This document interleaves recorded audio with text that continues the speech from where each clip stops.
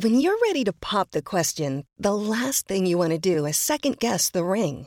At BlueNile.com, you can design a one-of-a-kind ring with the ease and convenience of shopping online. Choose your diamond and setting. When you find the one, you'll get it delivered right to your door. Go to BlueNile.com and use promo code POD to get $50 off your purchase of $500 or more. That's code POD at BlueNile.com for $50 off your purchase. BlueNile.com, code POD. This episode brought to you by Progressive. Most of you aren't just listening right now. You're driving, cleaning, and even exercising. But what if you could be saving money by switching to Progressive? Drivers who save by switching save nearly $750 on average. And auto customers qualify for an average of 7 discounts. Multitask right now. Quote today at Progressive.com. Progressive Casualty Insurance Company and Affiliates. National average 12-month savings of $744 by new customers surveyed who saved with Progressive between June 2022 and May 2023. Potential savings will vary. Discounts not available in all states and situations.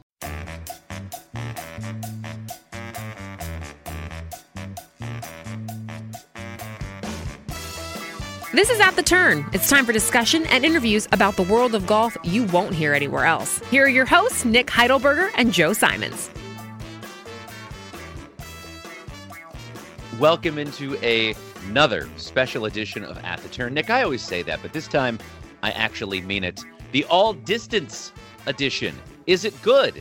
Is it harmful? Well, we're going to have a special guest join us from a group who wants to change things, wants to turn back the clock a little bit. Very interested to get his take a little bit later on in the show. But Nick, you have some numbers and figures about kind of where we are in the game from a distance perspective. Is that how you want to kick things off?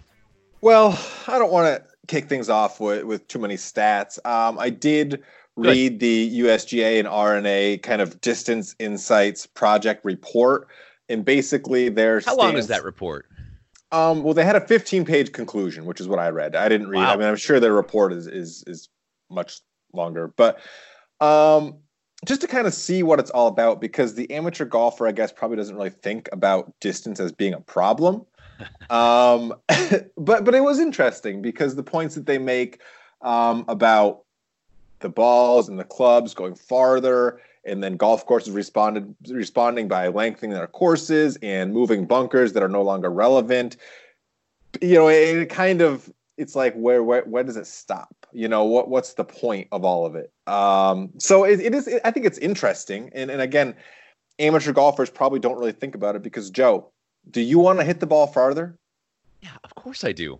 Exactly, but then if you think about it, do you want you and everybody in your group and everybody in the tournament you're playing in to hit the ball relatively the same distance farther than they're hitting it currently?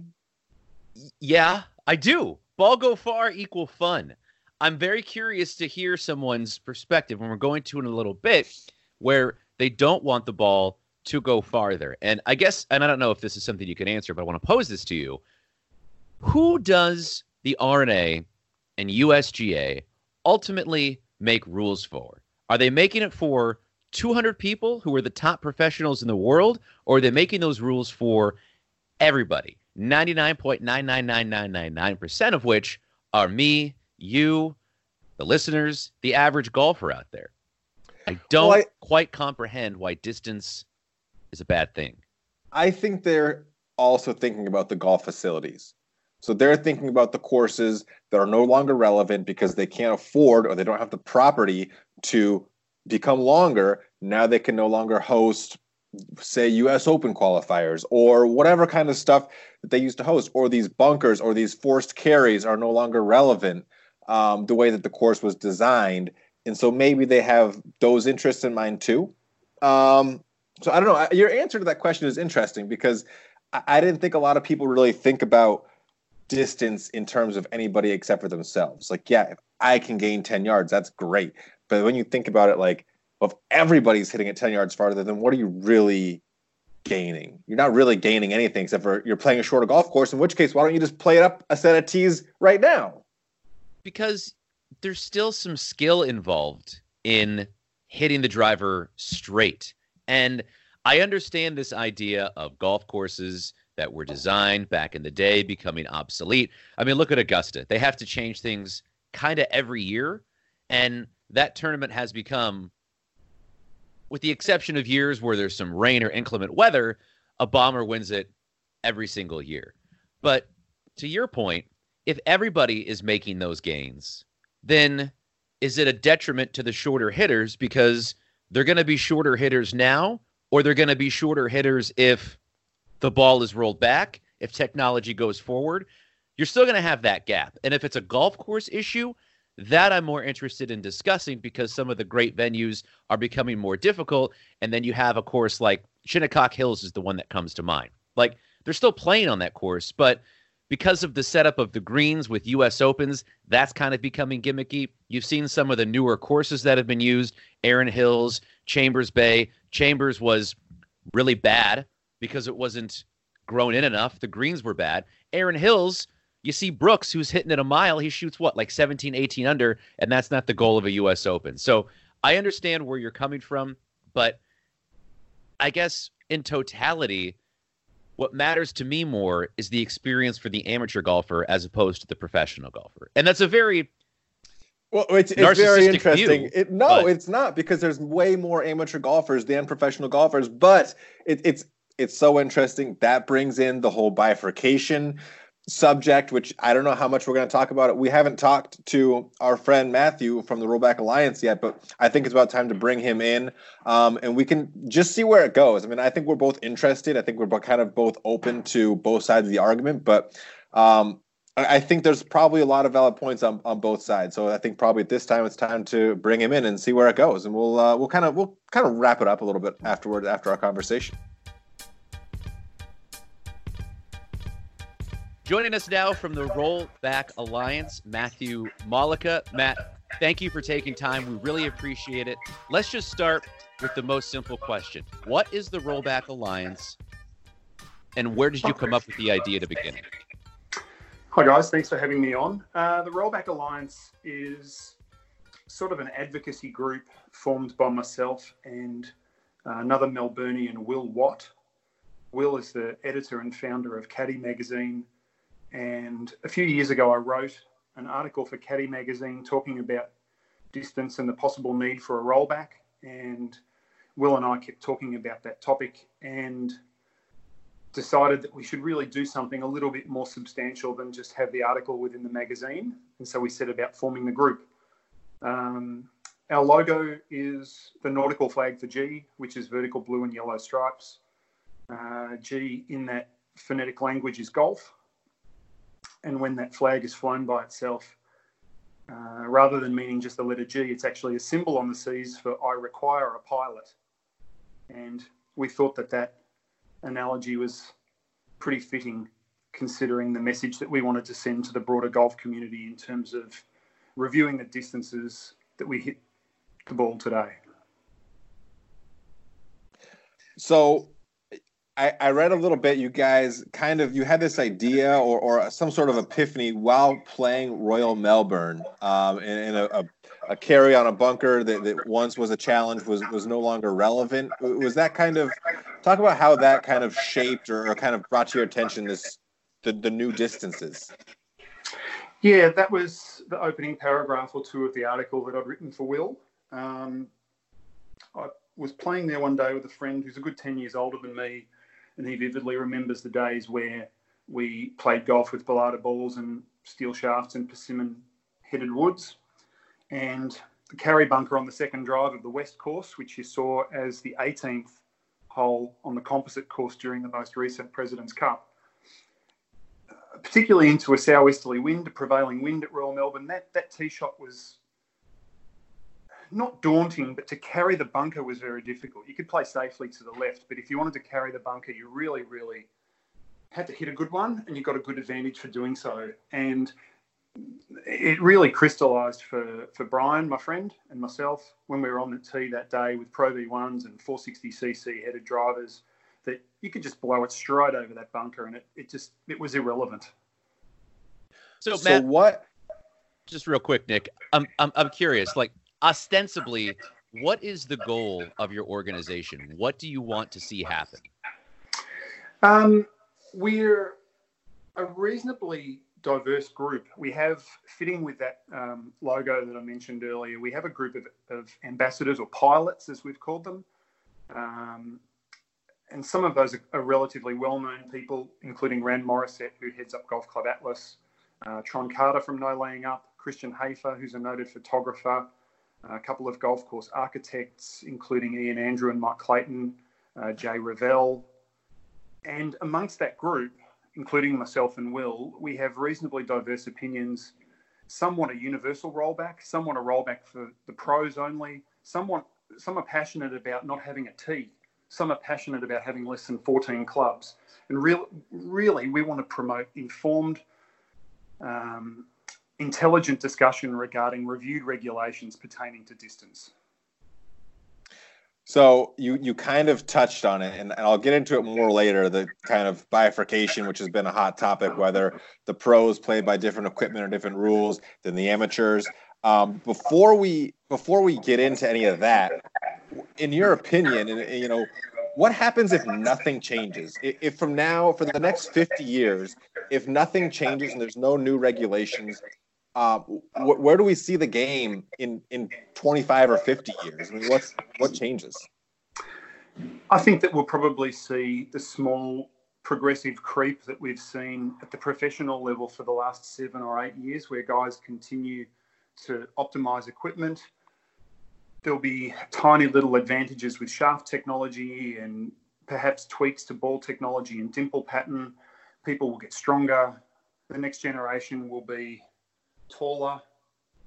They'll have faster club head speeds, and they'll probably continue to hit the ball, particularly off the tee with driver and 3-wood, ever growing distances.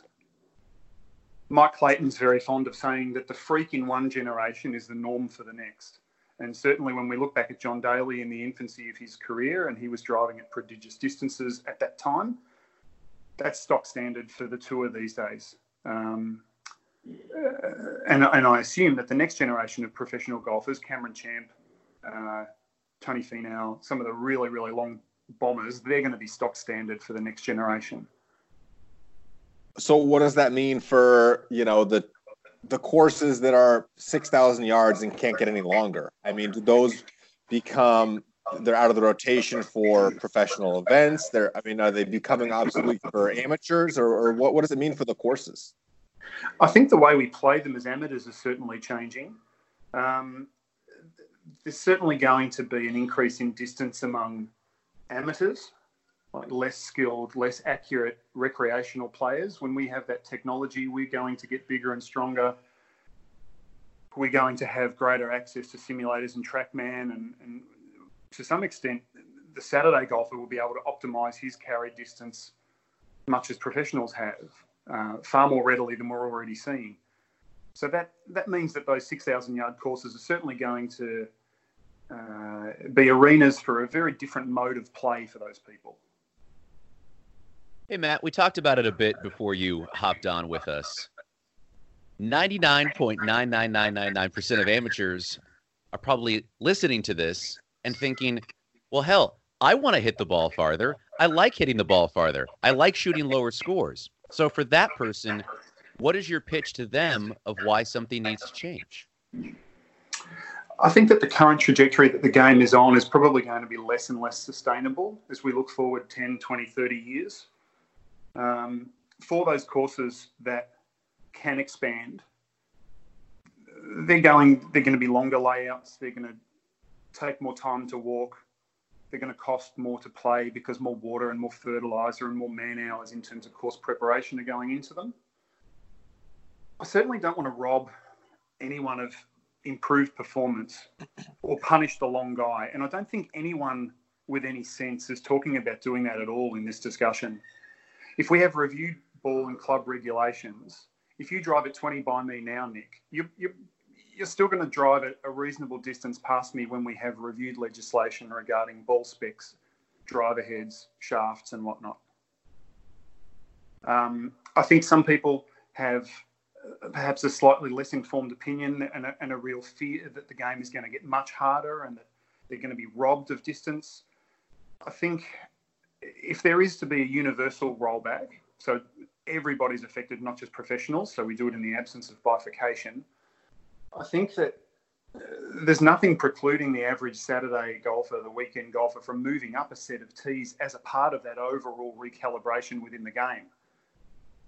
And if the scale of the implements and the scale of the course are adjusted concurrently and appropriately, I'm sure that the vast majority of recreational golfers will see very, very little difference. Matt, taking it from the professional's perspective, I was thinking about different sports and how those have kind of evolved over the years. You look at professional basketball, it's much more now of a finesse three-point shooting game. American football, passing has become completely different in the last 10, 15 years. Baseball, the home run numbers go up. How is this different than those examples of perhaps an evolution of a professional sport? I take your point, Nick. I think that a lot of people look at the game today and think that it has evolved. I would argue that it's devolved. And I think that there would be a number of professionals who would share that opinion. We look at Rory, Adam Scott, a couple of others who are really, really good drivers of the ball. And there's clearly guys teeing it up in PGA Tour fields who are not as skilled as those guys. And the gap between those players is less and less apparent. There's technology with driver head design and balls that is allowing guys without Adam Scott's skill, without Rory McIlroy's skill, to still hang with them. And I can't see how anyone classes the degradation of skill or the erosion of a margin between a great player and a merely really good player as an evolution of the game. I just kind of look at this and I think about any other sport. And when I was growing up, like if I wanted to make the basketball team, like I had to go out and work on my jumper and shoot the J and just work. And if I want, if you want to be on the track team, you hit the track. But if you want to become better at golf, like I feel like if you want to hit the ball longer, you just go to your pro shop and you get fit and you dial in your specs and you just get the newest club. Like I feel like it kind of takes the hunger and the drive out of it. Like the way you improve at golf, especially the way it's marketed, is not through practice and dedication, but through the newest and greatest equipment. And whether that is or isn't the case, that's certainly how it's marketed. I mean, do you see a world where it becomes again a game of trying to focus on the skill and the practice and the technique rather than having the latest and greatest? I think that's certainly the pitch that's given to us by all of the major equipment manufacturers, that we can buy improvement with the latest model clubs. I know if I'm able to have a concerted phase of short game and putting practice, that's the magic bullet for me. That's what makes my scores go down. Good thinking on a course and good short game performance. I think that the distance myth that's sold to recreational golfers is exactly that. So I want to get into the bifurcation a little bit. I know it is a hot topic, and it's kind of one of the things that's sacred about golf is that the amateurs are playing the same equipment and in the same opportunity as professionals. But it's obviously got to be part of the conversation from a Rollback Alliance standpoint. So what are your views on bifurcation as a Rollback Alliance and as personally? What do you see that as? What are the options? How does that play into it? The Alliance itself, amongst our 15 or so pilots, we have some who are in favour of bifurcation, some who are in favour of a universal rollback. And there's pros and cons for both those approaches, no doubt. Personally speaking, I would be in favour of a universal rollback, and for a broad range of reasons. I think that the issue far transcends the professional game. I think that it actually relates to the 99.99% of golfers, in that length is really, really affecting our games, the courses we play on, the way in which we play.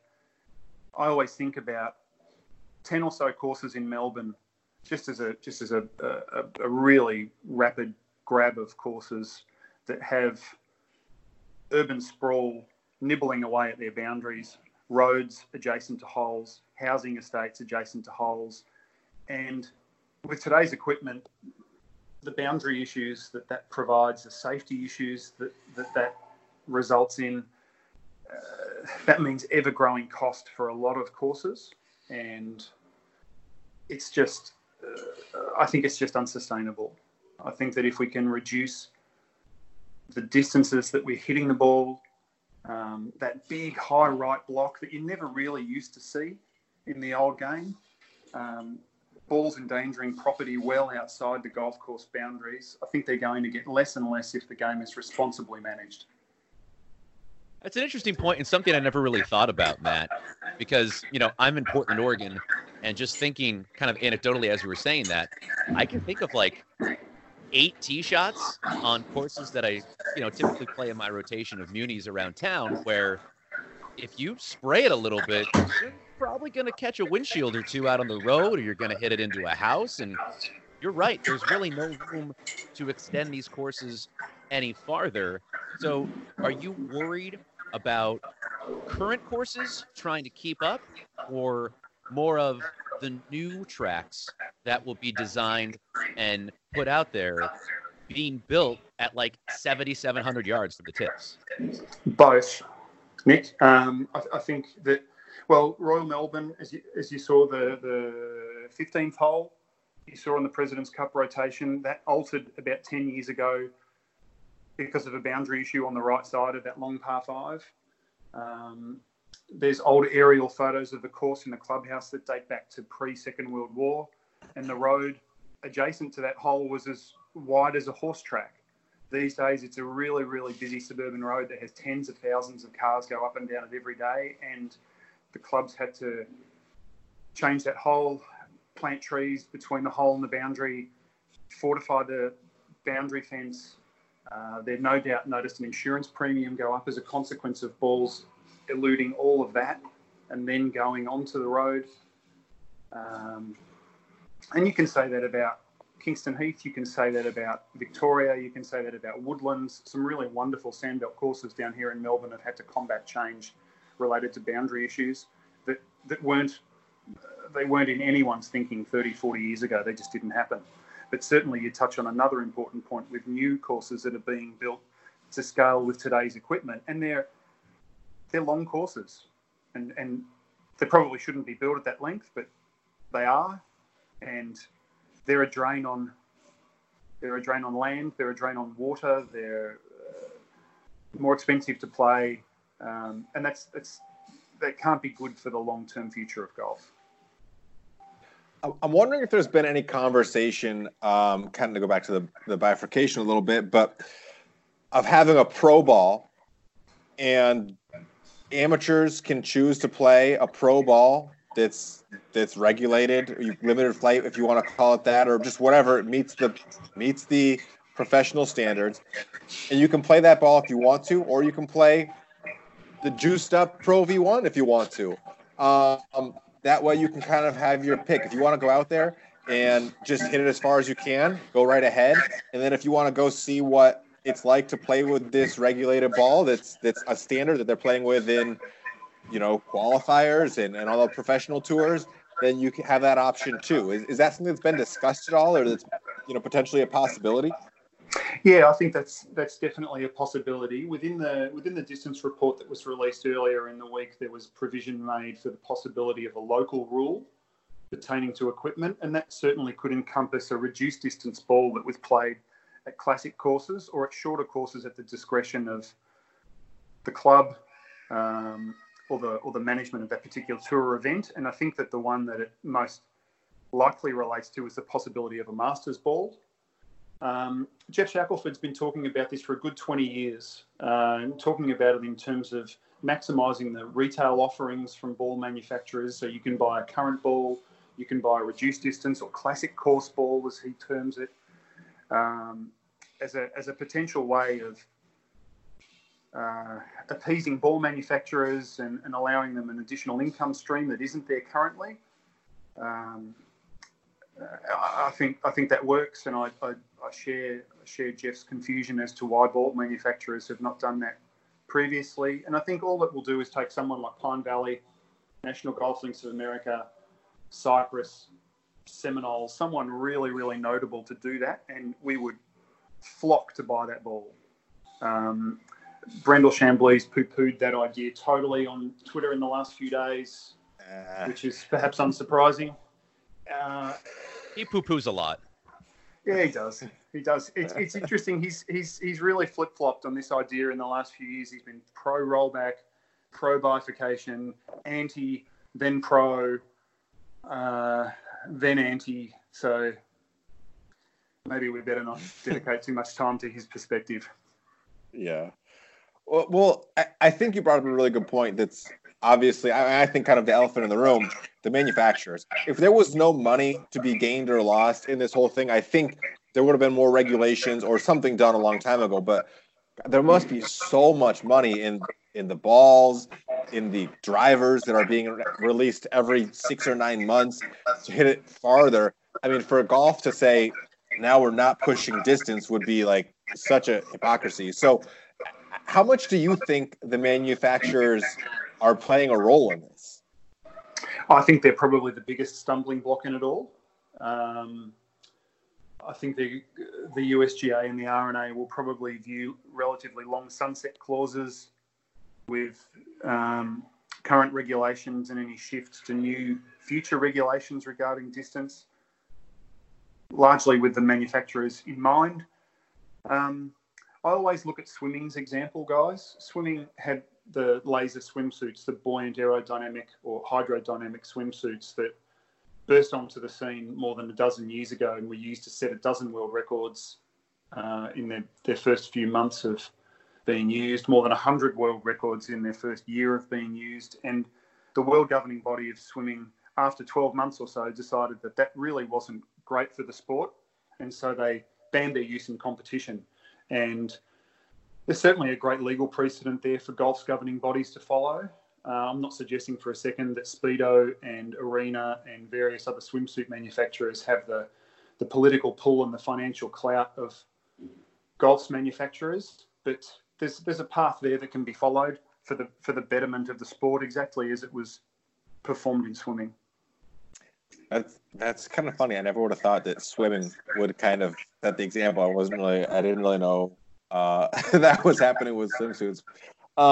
Running is actually going through the same thing at the moment, guys. There's a Nike Vaporfly 4%, Nike Vaporfly Next, a revolutionary shoe design that's been used to really, really improve marathon running performance. That was the shoe that was used to break the 2-hour barrier in the marathon time trial last year.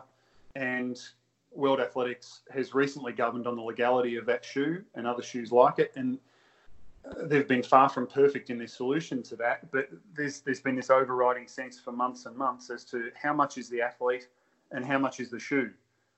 And what are we trying to do here?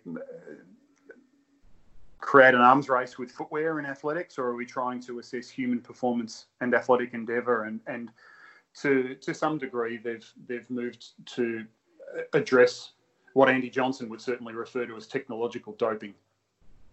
Yeah, well, I mean, it's interesting because now that we have, I mean, now how many times do you see a commercial where a club was created using AI and it's this much better, and the technology is there to, whether you want to say help athletes perform at their best or to, technologically doping. Either way you look at it, the opportunity is there to be better than ever before, and probably across the board in like you said, running, swimming, golf. So, I mean, it's kind of interesting that this principle is kind of being set in other sports as well. Absolutely. And it is a point worthy of continual consideration, because there are golfers out there who are on 30-plus handicaps who can't hit at 160 yards, can't carry at 100 yards, and we don't want to exclude those people from playing golf. So it's not, well, I might come across as being anti-distance and having a very black and white view on it. It is a nuanced subject, and you can't curtail technology, and nor should you put a handbrake on game improvement for those who genuinely need it.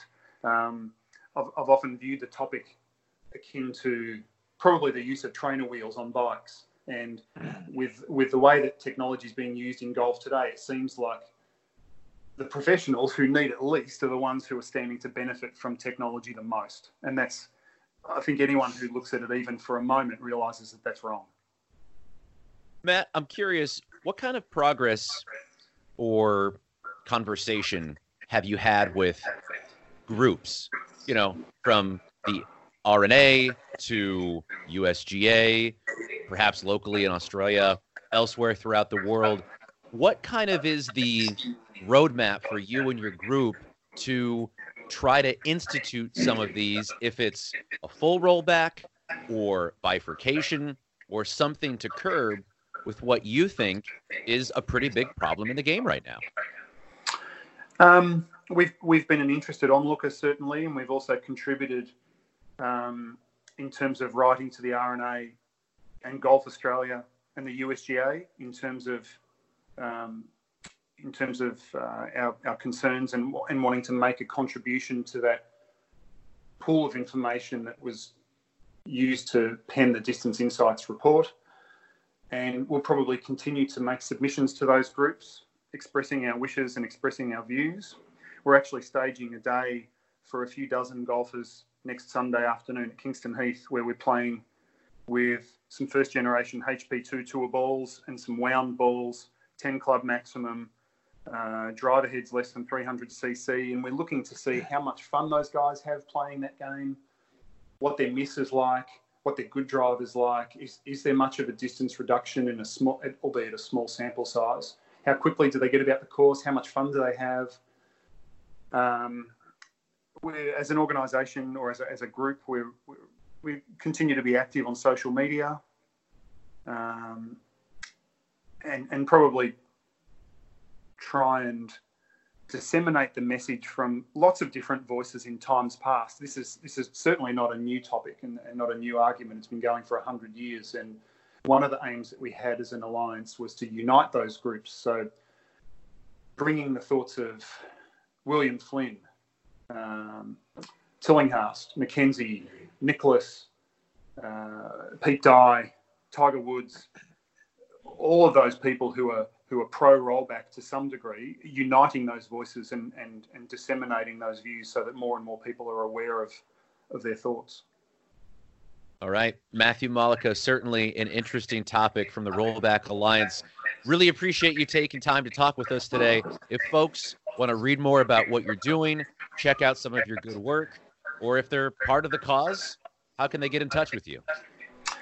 We have a Twitter handle at Rollback Golf. We have an Instagram presence that's very small and much smaller than our Twitter presence. We can relate to that. We also have a website, rollbackalliance.org, and there's a couple of different reference materials there that people can have a read of if they want to learn a little bit more about the topic. Our email addresses are on there if they want to get in contact with us individually, and we'd certainly welcome that, both the good and bad. Understand that there's a lot of people who are dead against any sort of change to the status quo, and I'm certainly not against discussing and engaging with people who are really of a very different view. Well, a couple of things. Your website is an awesome resource. I mean, I came into this really blind. I had no opinion on distance, and I read the USGA and RNA distance report. I read a lot of stuff on your website. I really liked the article you guys wrote about are we already bifurcated? I thought that was a pretty interesting point. So if you're interested more, you should go check that out. And also just very brave, I think, for taking this stance in the game where like Joe and I said, 99.99 of guys want to hit it farther. And, you're kind of out there bringing attention to why that's not such a great idea. So really appreciate what you're doing, and it's very interesting stuff. Thanks, guys. I appreciate the chance to speak with you. Thanks for having me on. Okay, Nick, are you now a believer in rolling back the golf ball based on what our new friend Matt had to say today? Well, I don't know. I mean, I think a rollback, when you say the word rollback, it's got a yeah, it's got a definitely a negative connotation, like we're taking something away from you. I definitely, after reading the USGA and RNA's report, their conclusion, and talking to Matt and reading a lot of the stuff that Matt has written, I think a pause might be appropriate. Let's kind of see where we're at. What's wrong with where we're at right now? You know what I mean? Do we need to keep adding yardage? I get it. We want to hit it farther, but maybe if we hit pause, we can learn how to hit it farther without relying on just buying better equipment. I think the idea of it is fine. I just have a tough time believing that you're going to be able to get the toothpaste back in the tube. It's a really, really tough sell to tell people, hey, I know you just gained 25 yards, but we're going to go ahead and roll that back a little bit. And something that you now view. It away. No, you're right. Well, it's tough, man. It's a really tough sell, and I think he's eloquent and articulate in his point. I think the perspective that he takes is the most correct one, saying that it is an issue of space. It can be viewed as an environmental issue because you're using less land.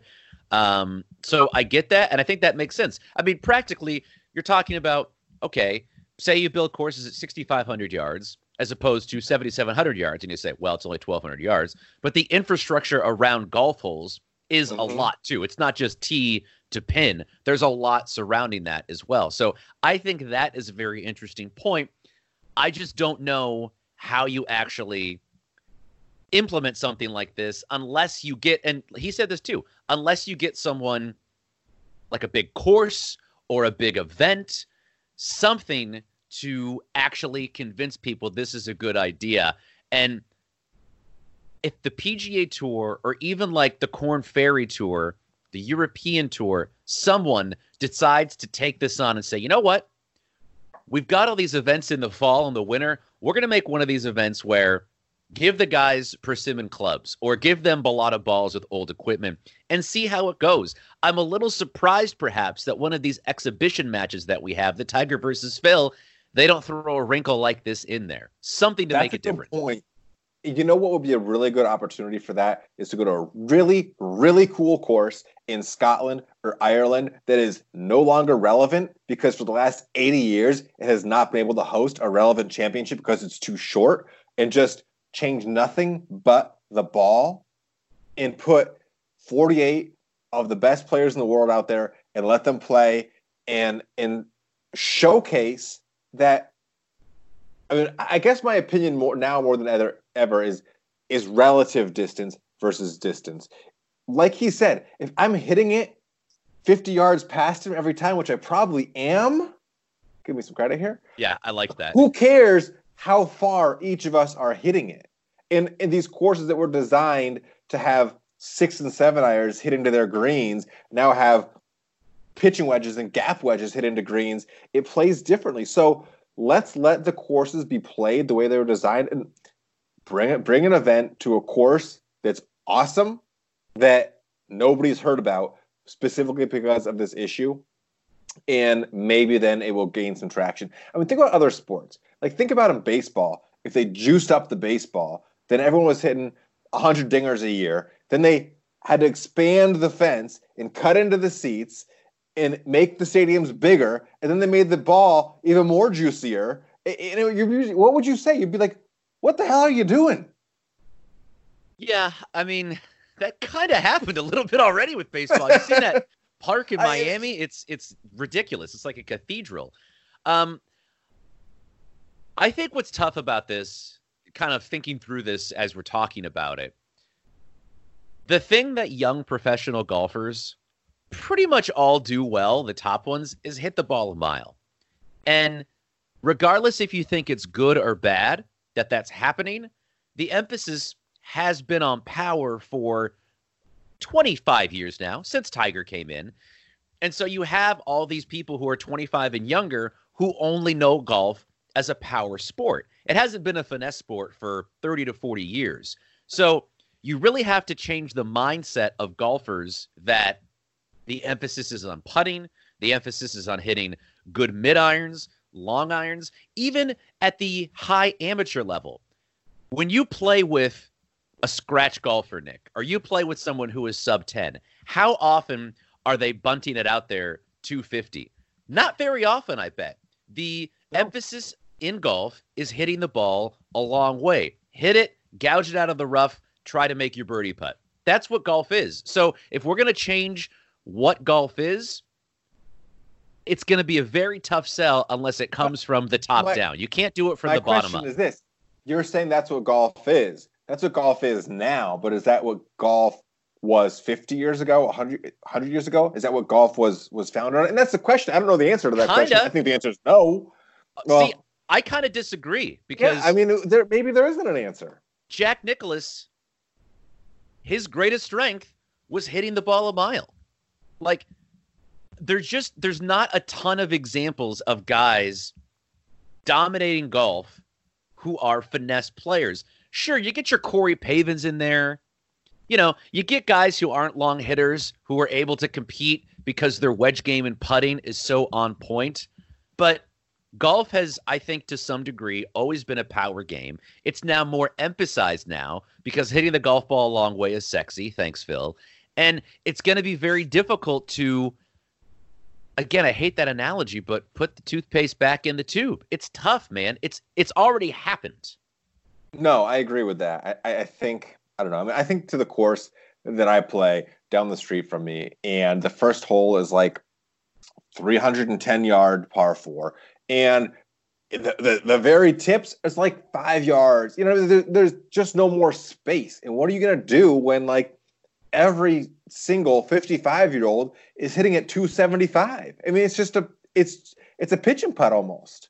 Well, I will be honest. I do think about this sometimes. Like, and I'm not trying to boast myself or anything, but when there's a long way, when there's a 300-yard par 4, I assume I'm going to make birdie half the time because even if I miss my driver, if I keep it on the course, I'm going to have some sort of pitch or punch shot, and it's an up and down. Like, and you're right.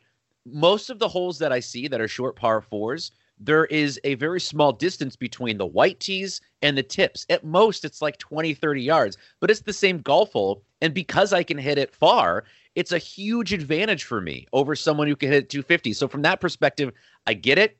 Perhaps we're emphasizing the wrong things in golf, but I just don't know how you change it. I really don't. I hear all the ideas that we're talking about. I just don't know which one of them is the most plausible and who's going to take that on and why they would. What's the lost art in golf? I mean, like when the 3-point line hit basketball, this is the lost art of the mid-range jumper. What's the lost art in golf? Is it the 150-yard shot? I mean, what is dying with this? I'll give you one from Papa Simons, and I kind of agree with it. So my dad was a scratch golfer back in the 70s, and he never hit the ball a long way. He's one of those annoying guys who puts it in the fairway, hits it 20 feet, and he'll make the birdie putt half the time, and he'll nickel and dime you to death. And what he always says is what's lost from golf is shaping the ball, having to work the ball left to right, and also having to work the ball right to left. Because the ball goes so far and so high, the ball goes a mile high in the air now, you can hit it over everything. There's no penalty for not being able to work the ball both ways. If you have one shot shape, you can be a pretty successful golfer. I mean, look at Bubba. Bubba's a psycho, so we can't really use him as a case example, but he's like one of the only guys who puts huge curves on the golf ball both ways. And I think that that's something that is not really asked of even like mid-level amateurs. Like I'm talking like 10 handicaps. You don't have to do that. You can shoot 75 by just bombing and gouging. I mean, for sure. I feel like I'm getting away with murder because honestly, because the courses are the length they are, if I'm hitting the driver okay, and the course is like 6,300 yards, 6,400 yards, I feel like I can break 80 even if I only hit like 4 fairways. All right, I have a few more things. So we're not quite close to it on this yet. If they put a pause and just said, all right, the ball you played with this year is the ball you're playing with for the next 10 years, would you have a problem with that? No. Again, I think that... I mean, you played with a 15-year-old driver until last summer. True, and the best round I ever shot was, I got a box of balls from Big Five. I think I got 18 of them for $9. So, shout out Hyper TI by Wilson. Holy shit. You were there. So I was there. Yep. That is such a good point. That was hyper TI 50-cent balls with a at the time 12-year-old driver and irons that were a rental set from the 90s. So look, I'm already rolling it back, baby. But now I've sold out. I'm taking advantage of literally everything. I got brand new driver, brand new irons. Everything is new because you're crazy not to. I don't know, Nick. I don't necessarily think that there is anything in particular that I don't think there's anything in particular that we can point to and say, that's what we can do. We can roll back the golf ball. The game is now fixed. The game is now something that is more accessible to people. I just don't know how Matt is going to, with his group, and I give them credit because they do have a lot of folks out there that are names. They have a lot of folks that it sounds like are very passionate about this subject. I just don't see what they are able to do in order to make this something that is tangible, to get buy-in from professionals, to get buy-in from amateurs. I like the idea of it in principle, the application of it. I'm just at a loss at how they're going to be able to do it. Yeah, the manufacturers, I think it's going to be the toughest thing to get past because there's so much effing money in the golf industry. And the Callaways and the Titleists and the TaylorMades, they are raking it in, and they're not going to stand for stopping. And what do they always say, Nick, in their commercials? Play the ball Tiger plays. Play the ball Rory plays. Oh, my God, look at Tiger with this driver. Look at DJ with this driver. That's the selling point of these clubs. Look at what these pros can do. You can do what these pros do. And if there is a different ball at the Masters, then you can't roll out this brand new equipment. Did you ever roll up with your OG TaylorMade burner in the last 3 years and get paired up with some 65-year-old bro with the latest and greatest who was hitting it just as far as you, and you're like, I'm such a better player than him, and he's just got a driver he bought last week? I mean, the thought has crossed my mind before I upgraded my driver and I was playing with people with new drivers. I was like, in the back of my mind, I'm always thinking, well, if I had the latest and greatest, I would blow it by you. And that's not necessarily happened because of the new driver. I will say, I think the biggest advantage in equipment for amateurs is when I hit one in the sweet spot and I mishit it, the difference between those two shots is pretty small, right? I may just miss the fairway or I may lose 10 yards of distance, but there are some shots that I mishit with the driver that are going almost as far as my sweet spot hits. Your margin for error is greater. And even though my TaylorMade burner was made in 2003, the technology was still pretty good back then. That's not a bad club. So I don't know. There are advancements, but I think you'd have to roll it back so far that you're talking mid-90s technology to make a really big impact. DJ could grab my old sticks in my garage. He could hit that driver 350. I'm convinced of that.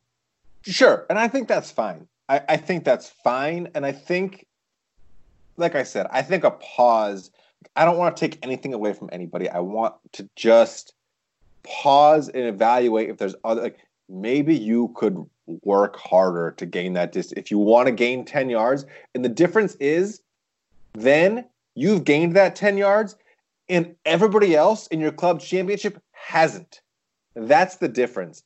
I do want to give a little bit of recognition. We put this out on social media and we got a response on Instagram from PN Dubs Golf, Joe. So up in your neck of the woods. What up, PN Dubs Golf?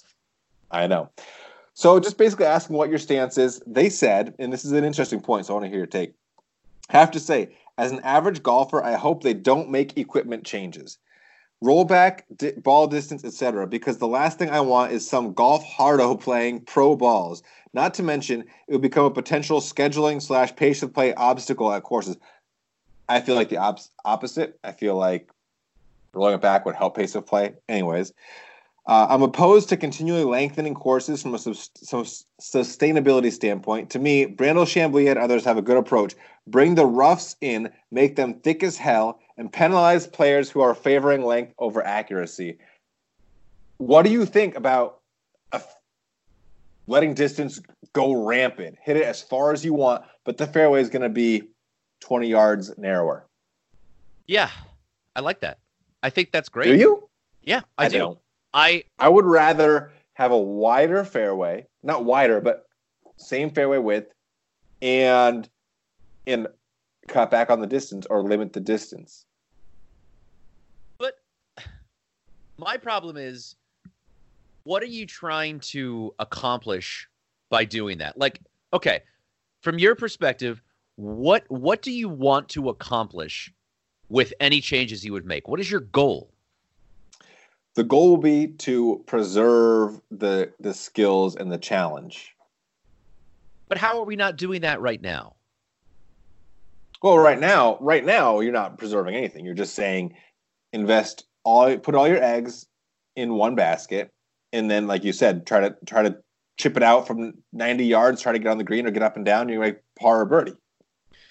I like the idea of growing the rough up.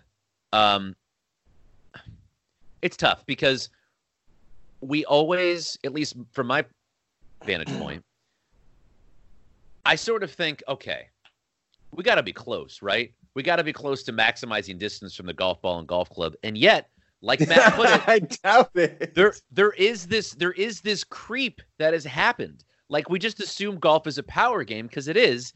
But if you look at the driving distance from 2010 to what it was even in 2015, like, the average golfer can slap it out there 300 yards now. I'm somewhere in the middle, Nick. I don't view it as a problem, but I wouldn't be opposed to any sort of changes. Yeah. I mean, it's interesting. I don't think anything's going to happen if we take it to I don't either. What's going to happen? I don't think anything's going to happen. I think the USGA and R&A are going to say, look, guys, these are the issues, which are the fact that courses are getting bigger. It's taking longer to play them. It's costing more money to build them, to maintain them, to mow them, to fertilize them. It's more chemicals. These things that they view as problems. But who's really calling the shots? Where do the dollars go? The dollars are going to new clubs, to new balls. You want to play your new driver. You want to play your Maverick, Joe. You want to play your new Pro V1. And so Maverick who makes the Maverick? Sorry to interrupt, but who makes the Maverick? It's a Callaway? Yeah, it is. God, their names suck. Jailbreak? No? Anybody? Yeah, terrible.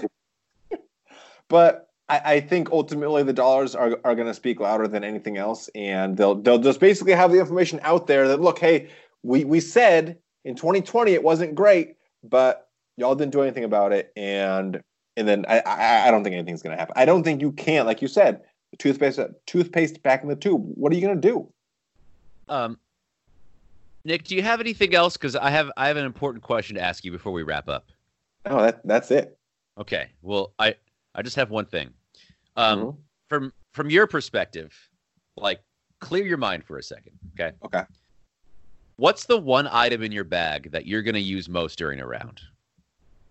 Think about it now. Thinking about it, is it my driver 14 times, my putter 30, 2 times? It's tough. Do you want the answer? The answer. It's a rangefinder, baby. Whether you're hitting it 250 or 450, right down the middle, you got to know how far you're hitting it into the green. So you've got to get the Precision Pro family of rangefinders. Get one for yourself. Get one for your loved one. Get one for your dog, even. Just get yourself a Precision Pro rangefinder. Get rid of the watch. Have you thrown your watch away? I haven't thrown it away, but I haven't charged it since last August. Oh, hell yeah. Well done. Folks, if you're interested in taking your game to the next level, you should be interested in Precision Pro Golf rangefinders. Use the promo code @TheTurn at checkout. We're going to save you some dough on a beautiful product. Golf season's right around the corner. $20 off. $20 off a rangefinder. And yeah, what? When's last? Basically, when are you playing again? We're giving these rangefinders away. Everything must go. $20 off your rangefinders at Precision Pro Golf. Promo code @TheTurn.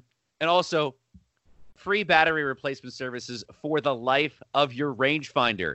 You're not only getting a rangefinder, you're getting lifetime service. That's precisionprogolf.com.